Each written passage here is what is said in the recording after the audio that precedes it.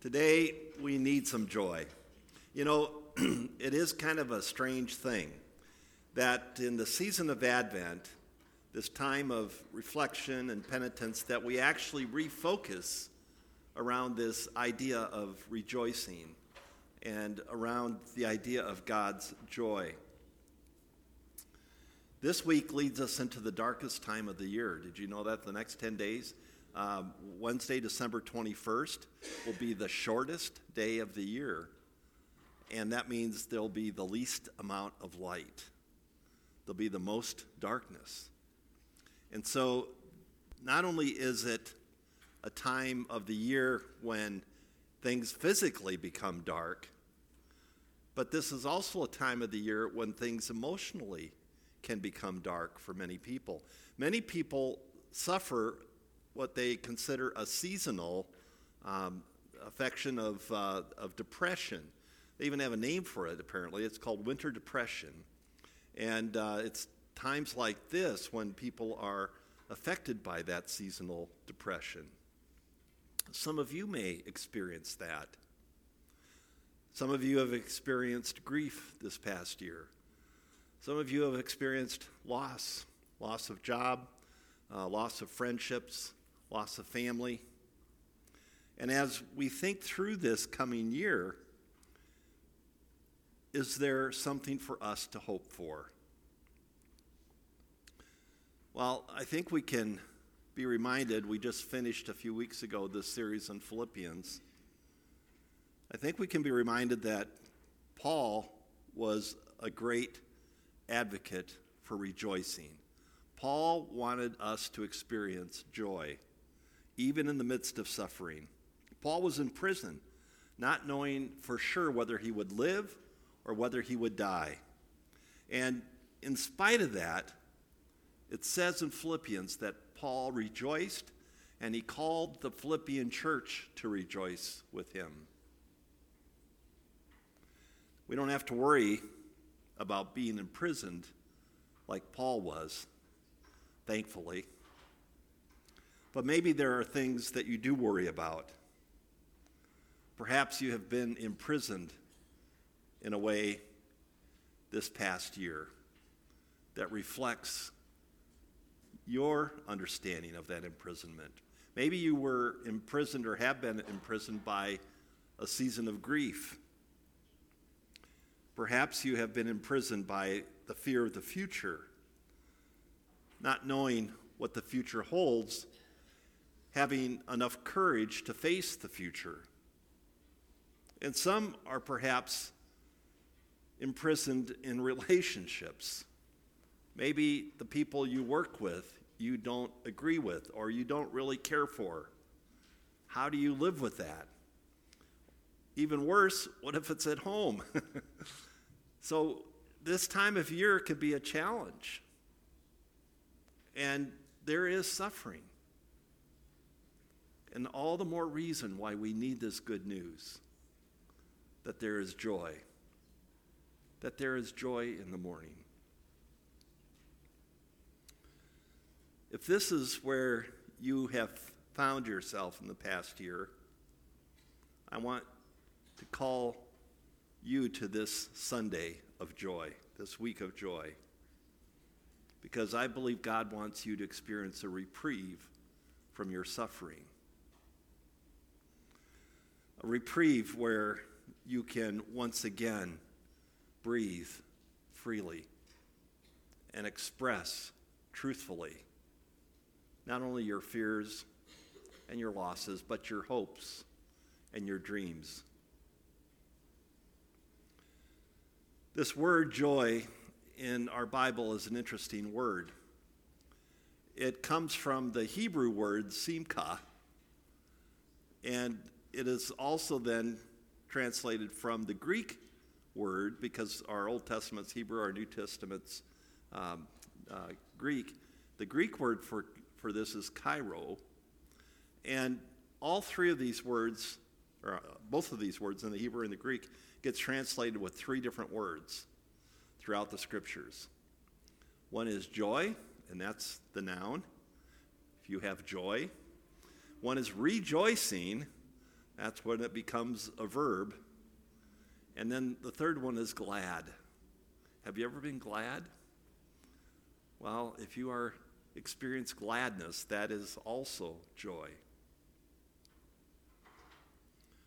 So this word, joy, is kind of an irony today, because the scripture that you heard Jeff read was a scripture that is addressing the Israelites, those from Judah in particular, their imprisonment. They have been taken hostage, in a sense, taken away from their own homes, from their own homeland, from Jerusalem, and they have been taken to captivity. And they are living in bondage. They are living in substandard situations compared to where they have come from. And they are not allowed to go home. And so this word of hope comes to these Jews in the midst of great suffering. And so the good news, this joyful news, is an important word for the people of God. Because in the midst of their suffering, they are actually being called to rejoice. The reading from Isaiah inspires us to reflect on our own circumstances, I think. And as we reflect on our own circumstances, is there an opportunity for us to find joy, to rejoice, to have hope for the future? In the proclamation of hope in this chapter of Isaiah, the 35th chapter, joy, gladness, rejoicing, these three words that I mentioned earlier, they are mentioned 6 times, verses 1, 2, 6, and 10. Isaiah is speaking to an exiled community. They have been removed. And yet they long for redemption. They long for hope. They're looking for that day when they can return back to their homes. Not only will it be an important day because not only will they return home, but the journey home will be safe. Do you remember hearing that in Jeff's reading? How that highway would be for the righteous. There would be no lions, no beasts, no animals. People that were evil would not be there on the road, which was a common occurrence in biblical days. If you were an evil person, an opportune place to capture people's money would be on the roadway. Today they use the internet, but back then they used the roadway. And so what the promise from God is saying to us is that not only will you return home, but your journey home will be a safe one. You will not have to worry. They've longed for redemption, a day when they can safely travel back, because they have suffered. They have been exiled into a foreign land, no longer able to speak their own language, no longer able to worship their own God. This exile has separated them from everything that is important. And so God is promising them something new here. And God wants to give you that same promise during this season of Advent. You see, our imprisonment, our suffering, whether it be physical or emotional or spiritual, is something that the people of God have struggled with for a long time. We are certainly not suffering like some of those Israelites had to suffer. We certainly don't suffer like some of those early saints in the church had to suffer. But we still suffer. And it's still painful. And it still hurts. Our suffering looks different. Yet it's suffering. And it tears at us, little by little. It's being imprisoned, like Paul, because of the harm that he was to the political structures of that day. When he preached the gospel, it didn't just transform people's minds, it transformed their lives and the way that they lived. And some of the changes that were happening weren't really appealing to the Roman Empire.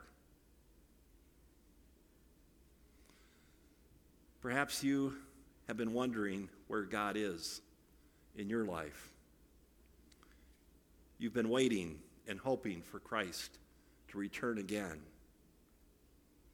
Well, I have good news from you, from Isaiah. Your God is coming, and he is coming to save you.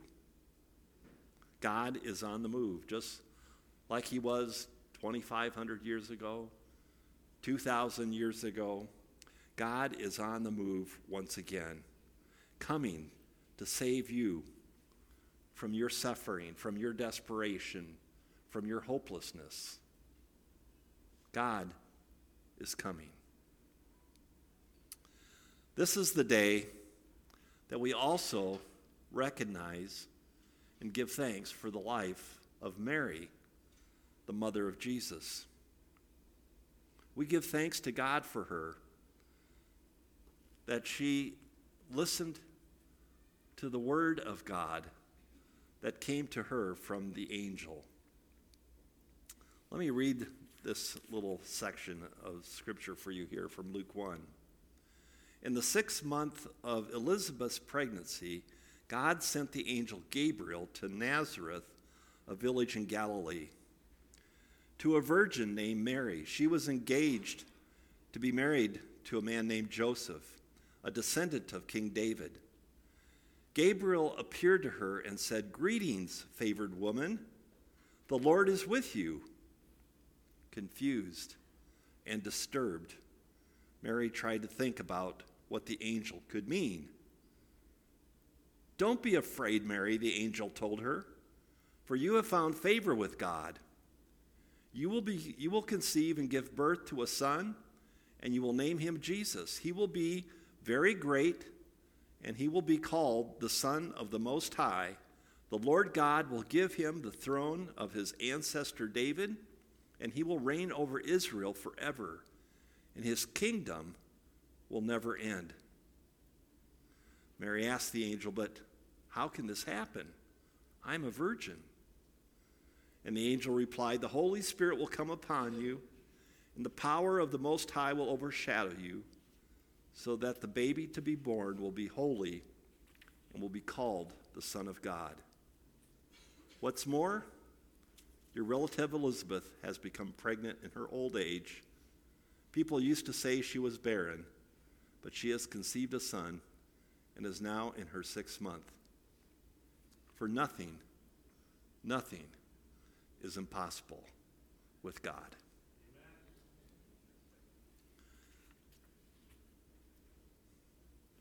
Mary heard the word of God through this angel, and she did what God asked of her. Yet when the angel Gabriel spoke to Mary, his first word to her was rejoice. That was the very first word that was given to Mary. The word of God came to Mary and told her to rejoice. The greeting goes like this in the translation: "Greetings, favored one," or our translation, "favored woman." Yet it could be literally translated, "Rejoice, for God has found favor with you, Mary. God has found grace with you." But rejoicing and joy was not Mary's initial response. Would it be yours? What was she supposed to be rejoicing about? in verses 30 to 33. Let me reread those for you. "Don't be afraid, Mary," the angel told her, "for you have found favor with God. You will conceive and give birth to a son, and you will name him Jesus. He will be very great, and he will be called the Son of the Most High. The Lord God will give him the throne of his ancestor David, and he will reign over Israel forever. His kingdom will never end."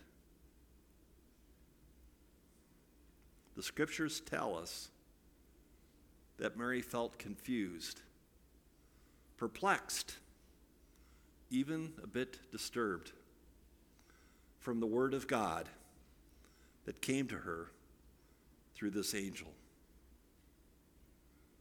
It says then that she considered these things. Often translations talk about how she pondered these things in her heart.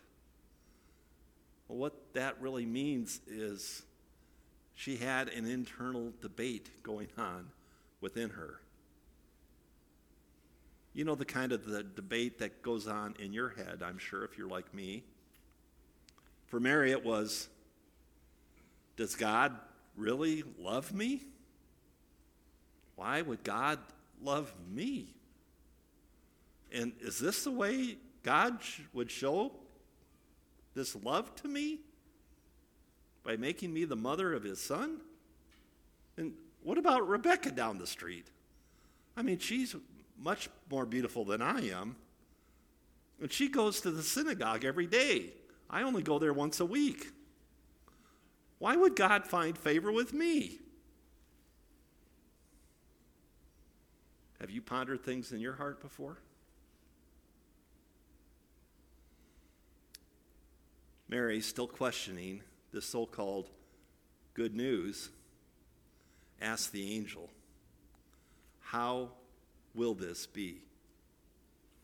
And the angel responds to her, "The Holy Spirit will come upon you, and the power of the Most High will overshadow you. So the baby to be born will be holy and will be called the Son of God."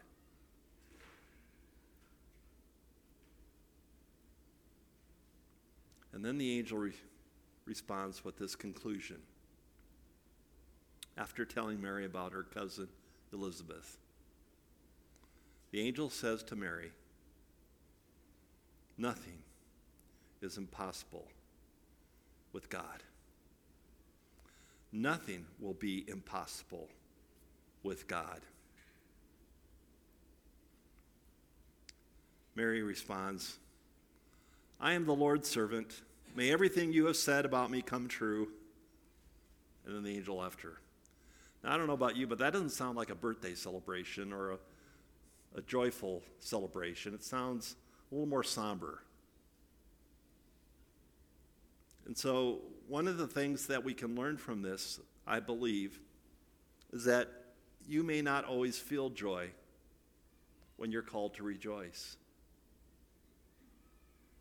But God is calling us to remember his word, that even in the midst of your suffering, even in the midst of somber, crazy news, that God loves you and that God wants you to rejoice.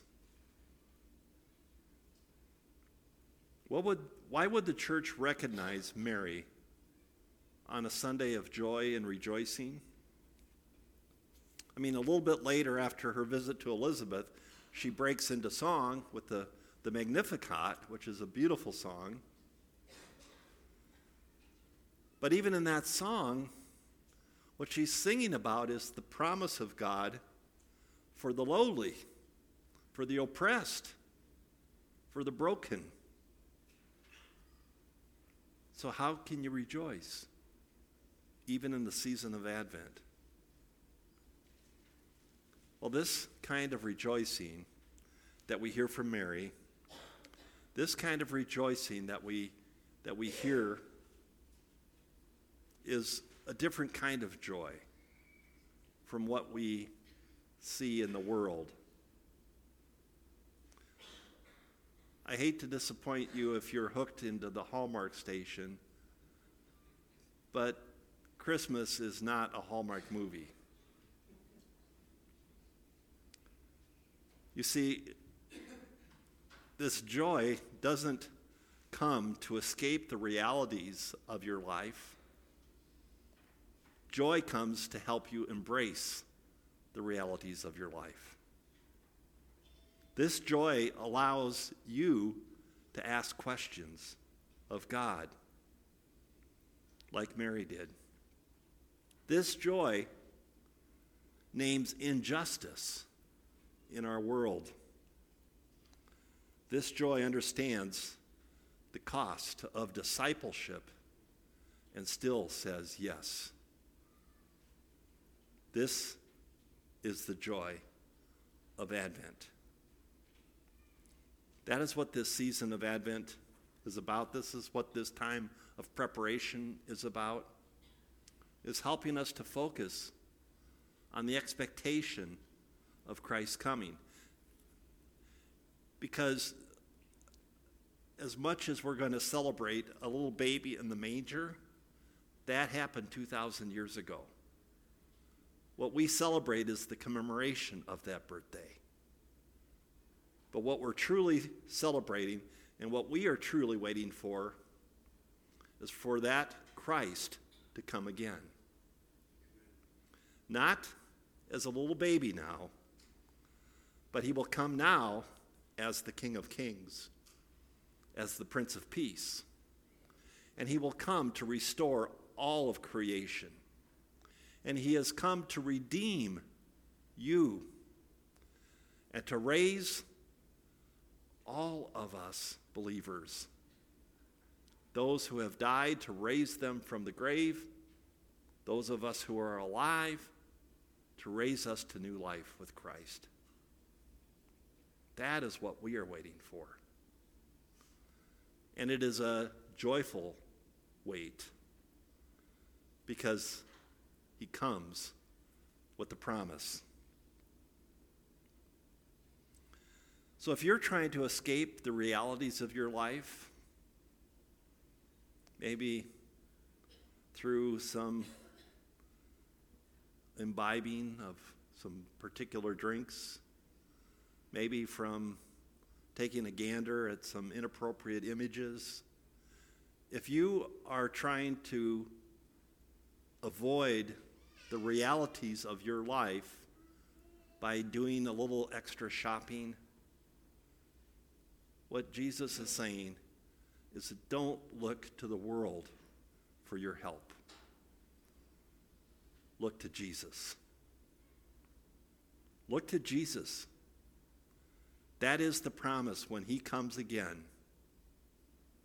that you can embrace who you are, because God loves who you are. God has created who you are. And God wants to bless who you are. So come, and as we prepare for the coming of Christ, may we be granted of all things joy. Amen.